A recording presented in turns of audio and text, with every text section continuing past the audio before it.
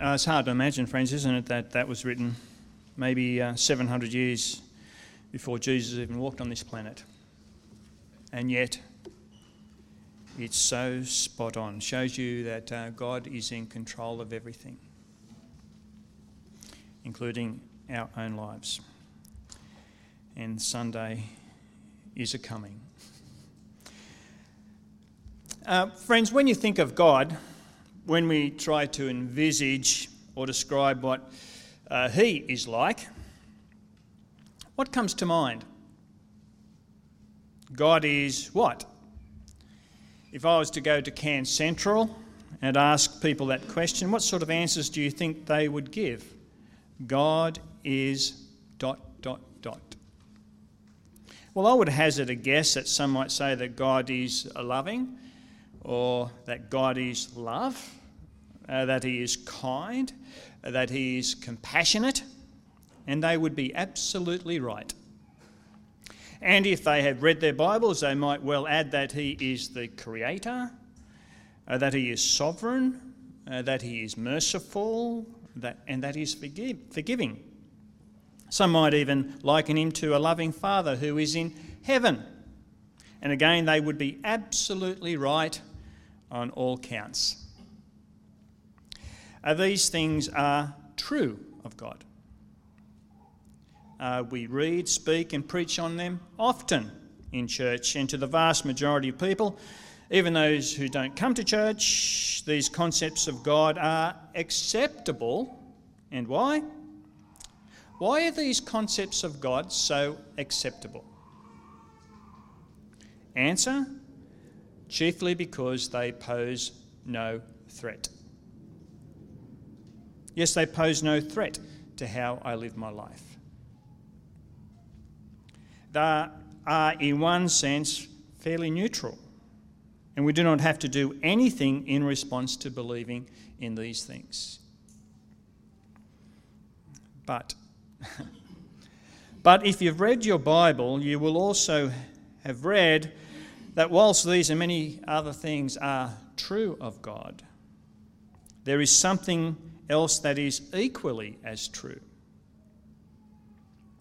and that does pose a threat. And that is, as well as being a loving and heavenly Father and a forgiving Father, he is also our judge. That is, he will sit in his judgment on us, on our conduct, on our lives. The Bible is crystal clear on this matter and provides loads of evidence that we will all stand before the judgment seat of God and have to. Yes, have to. We won't be able to say, I'm not doing that. Yes, we will all have to give an account of our lives before God. Now, here are some examples that speak of this in the Scripture, but there are many more. From Psalm 9, 7 to 8. The Lord reigns forever. He's established his throne for judgment. He will judge the world in, and how? Righteousness. From Romans 14, 10 to 12. For we will all stand before God's judgment seat. It is written, as surely as I live, says the Lord. That's pretty short. Every knee will bow before me. Every tongue will acknowledge God. So then each of us will give an account of ourselves to God. From 2 Corinthians 5:10.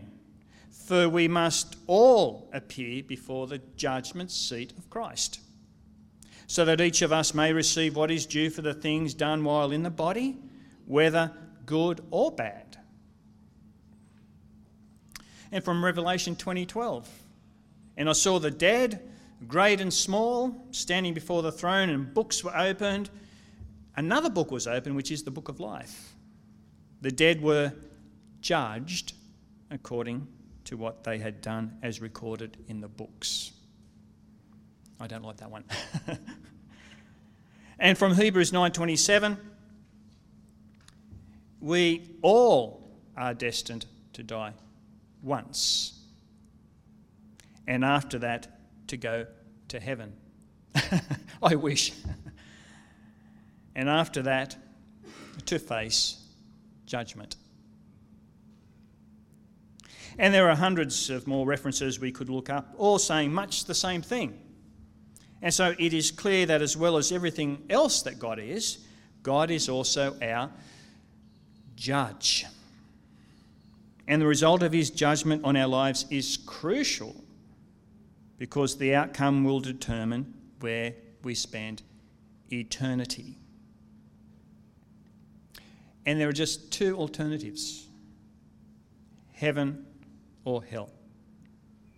We'll either end up spending eternity with God, and the Bible calls that heaven, or we will end up spending eternity without God, and he calls that hell. Now, not very surprisingly, there are many ideas about what happens when we die. Some say there is nothing after life, that this is it. This fits well with evolutionists who, when push comes to shove, will have to admit that we and everything around us is a meaningless accident. Others hold that we will all go to where? Obviously, we all go to heaven.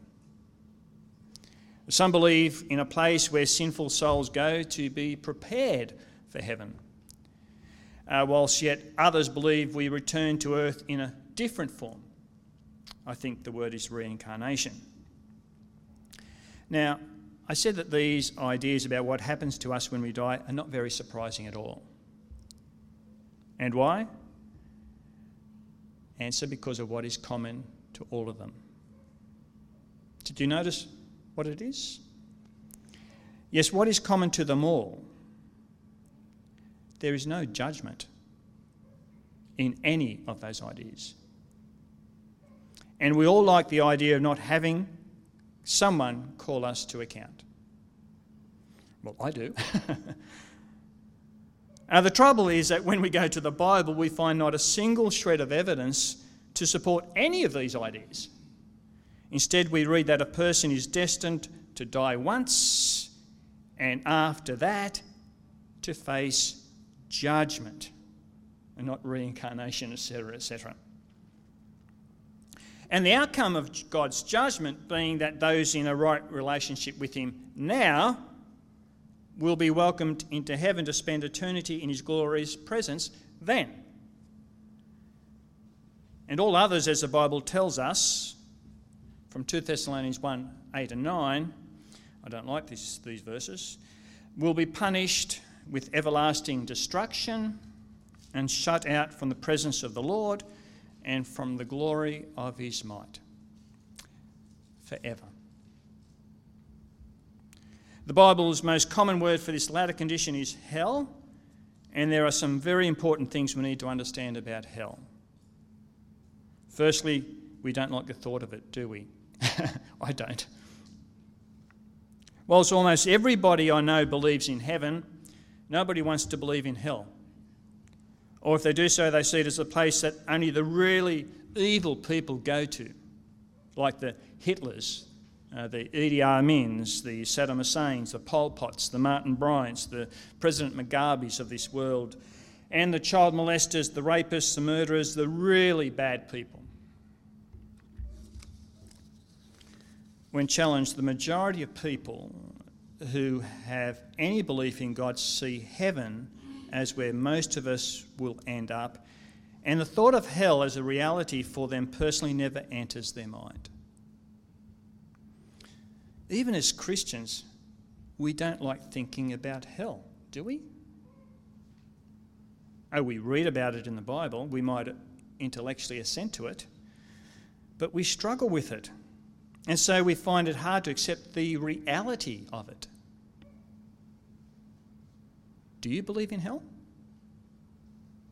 I mean, do you really believe in hell?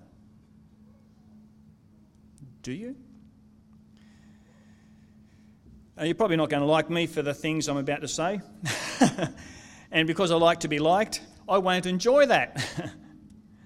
But in the final analysis, whether you like me or not, it's not important.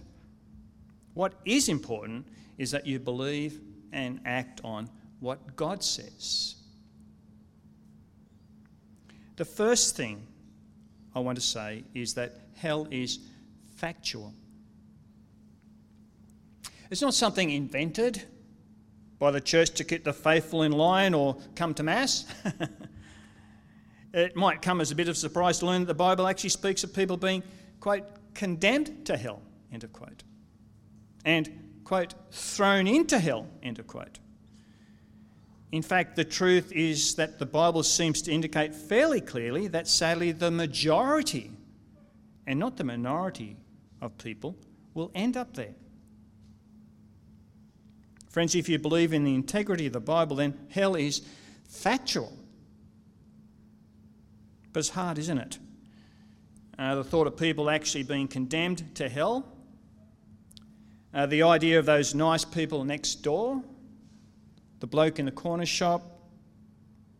That friendly young couple down the road. Your mates at the club, people at work. Actually being cast into a dreadful, awful eternity called hell is very hard to accept. We recoil from it. I do. And isn't this especially true with people we love dearly, such as members of one's own family? The thought of one's own parents, children or grandchildren, brothers and sisters being cast into hell is more than we can bear to think about. It is. And so we tend to sanitise hell, downplay it, pretend it isn't real and joke about it. Look at these slides with me.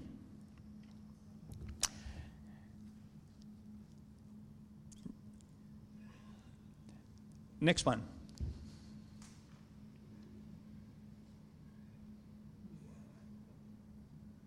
This is what we do. Next one.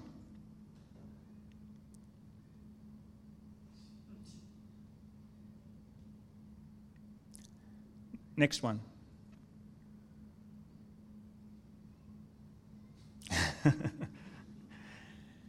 And the next one.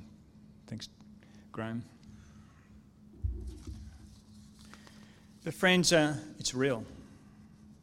And if it isn't real, yes, if it isn't, it begs the question, what on earth are we doing here this morning? Unless, of course, you were invited along and here a bit reluctantly. You see, if we don't believe in judgment and hell, then we don't believe in Easter. If hell isn't real, then it follows that Jesus' death on the cross was totally unnecessary. If hell isn't real, then his suffering, the pain he went through on the cross, the pain of those thorns being shoved on his head, the people mocking him, spitting on him, and his sacrifice were a complete waste of time and effort. But the Bible tells us that he died to save us from the penalty of our sin, to save us from having to bear the consequence of God's judgment on our sin. And the consequence, it's almost not a word today, of God's judgment on our sin is to be condemned to hell. But if there is no hell, then why did he bother to go through all of that? But his death was not a waste of time because hell is factual. The second thing I want to say this morning is that hell is fearful. Fearful. It's described in the Bible as a place of torment. It's described as a fiery furnace. It's described as a place of endless suffering, a place in which there is no rest, day or night. Revelation 14:11. Jesus himself says that those condemned to hell will be, what? Thrown outside into the darkness where there will be weeping and gnashing of teeth. Matthew 25:30. These are terrible words. But this is how the Bible describes it. I should say, this is how Jesus himself describes it. Those in hell are cut off from everything good. They are banished from even the smallest help or comfort that God's presence brings. As well as hell being fearful, hell is final. All roads to hell are one-way streets. There are no exits. There are no roundabouts. We're even told that between heaven and hell, a great chasm has been fixed. Luke 16:26. The horror, the loneliness, the agony of hell is not intended to purify, but to punish forever. The Roman Catholic idea of purgatory, of hell being a sort of a midway staging point between heaven and earth, where we all go to for cleansing and purification prior to going to heaven, has absolutely no support in Scripture. We often hear the expression, the bottom line is, don't we? We encounter in life lots of bottom lines, such as HSC marks. If you're from New South Wales, you know all about that. TERs, OPs, the age of consent, the age for a pension. I've been thinking about that one. Well, life itself has a bottom line. And no, it's not death. The bottom line of life is to live forever in heaven or live forever in hell. And so when faced with the absoluteness of hell, the questions on our hearts is, well, on my heart, is hell fair? Is hell fair? Like, I'm thinking, how can a loving God condemn anybody to such an awful fate? And if we're not careful, this is where we can really come unstuck in our understanding of hell. We can come unstuck because we once again look at the nice people next door, our workmates, that friendly young couple down the road, our mates at the club, people we love dearly like members of our own family, even at ourselves, and we don't want to conceive that anyone deserves to be banished to such a place. But the truth is, we all deserve to be banished into hell. The Bible tells us there is no one righteous, not even one. Romans 3:10. The Bible also tells us that God is holy, holy, holy. Isaiah 6:3. And the Bible tells us that God will judge the world with justice. Psalm 9:8. And he will condemn sinners and banish them to hell. And we are all sinners, aren't we? Before a holy God. We are all sinners because we disobey God. When God speaks, we are supposed to listen. We are supposed to believe. And we are supposed to obey. Simple. But we don't. The essence of sin is to disbelieve and then disobey. I did for 30 years, as Adam and Eve did. When God said, don't eat off that tree because there are consequences, shock horror, and because he's holy, holy, holy, actually meant it. Sadly, they chose to disbelieve him, ate, and were thrown out of paradise, and we are naturally their children. Is God fair in acting like this? Yes, he is. After all, he was only giving them what they themselves had chosen.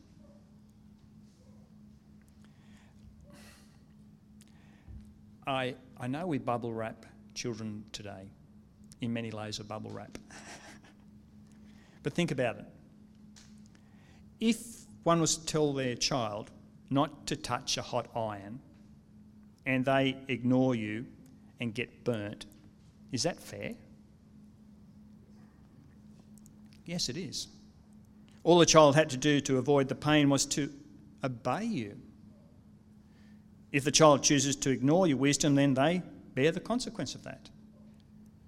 If you choose to smoke and end up with lung cancer or emphysema, is that fair? Yes, it is. It was your choice. You chose to ignore wise advice, and there are consequences.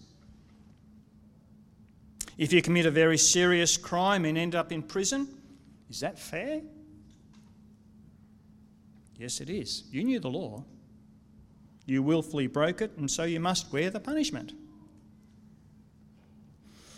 And so too with God and us. He has every right to reject us. And why? Because we reject him. And our rejection of God has consequences. And the consequences are that we will be banished into hell. It's as simple as that. And so we have no valid grounds for complaint. If we choose to live lives that deny God, apparently, according to the surveys today, 40% of Australians deny his existence. They don't believe he exists anymore. Or if we reject our need of him and sideline him into the unimportant basket, then all God is doing in judging us is confirming the choice we ourselves chose. And he can hardly be accused of injustice or unfairness for this, can he? And especially when he's holy, holy, holy. So, hell is factual, fearful, final, and fair. But having said that, we must not despair, because hell is not inevitable. Sunday's coming. It is not inevitable for us, and why? Because in Jesus, you could say that God went to hell in our place. Good Friday was good for us, but it was a hell of a Friday for Jesus, God's Son. And what we saw in our reading from Isaiah that David gave to us, and what we see elsewhere in the Scriptures, is the anguish, yes, absolute anguish, experienced by Jesus as the realisation of what faced him really hits home. He's faced with the punishment we deserve. He's faced with being punished for our sins. He is about to experience, you could say, hell, so that we won't. Sometimes even in our own lives, the pain is necessary to bring about good, isn't it? For example, a tooth extraction or wisdom teeth removal. Many of us know those ones. For example, major surgery and chemotherapy. Some of us have experienced this recently or are still experiencing it. And when we are facing such pain, how do we feel about it? Well, the simple truth is that we don't like the thought of facing the pain, do we? Let alone watching a loved one go through that. Like if there was another way, a less painful way, then we would take it, wouldn't we? But we know that by enduring the pain, good can result. And so we endure the pain, vomit, lose our hair, etc., etc. We do this for ourselves, and sometimes we do it for the good of others too. For example, the giving of bone marrow or body organs so that another person might live. I've seen someone go through that. And it puts them through enormous pain. But if that means that someone we love can be given life, what do? We do it. To use a figure of speech, and it's a figure of speech, we will put ourselves through hell so that another one can have life. And friends, this is exactly what Jesus went through for us on Good Friday. And it is this theme which we readily see in the account of Jesus' life in the Garden of Gethsemane just before his arrest. Ahead of him lies the cross on which he will experience God's judgment on sin. And he is deeply distressed and prays to his Father. We're told that when he was praying, his distress was so great, knowing that what lay ahead of him, that his sweat fell off his forehead like, and we're told this, drops of blood. Luke 22:44. We're told that 3 times he prays earnestly to his Heavenly Father as to the possibility of maybe another way, knowing how awful this way would be. But he also says, and it shows his amazing love for us, for you, for me, and his amazing love for his Heavenly Father, he says that if there is no other way, so be it. Well, the rest is history, and we are here today. There was no other way which men and women could be saved from hell. And so Jesus was flogged, Jesus was mocked, Jesus had a crown of thorns rammed onto his head, Jesus was spat on, and Jesus was crucified. And why? Why all that pain and suffering and ridicule? Because you matter to him. Because we matter to him. Good Friday, as Craig said in the beginning, is good because in all the awfulness and agony of the cross on this day, the greatest act of good in history, yes, the greatest act of good in history took place. But it literally was a hell of a Friday for Jesus. Friends, please sit back and listen to this song.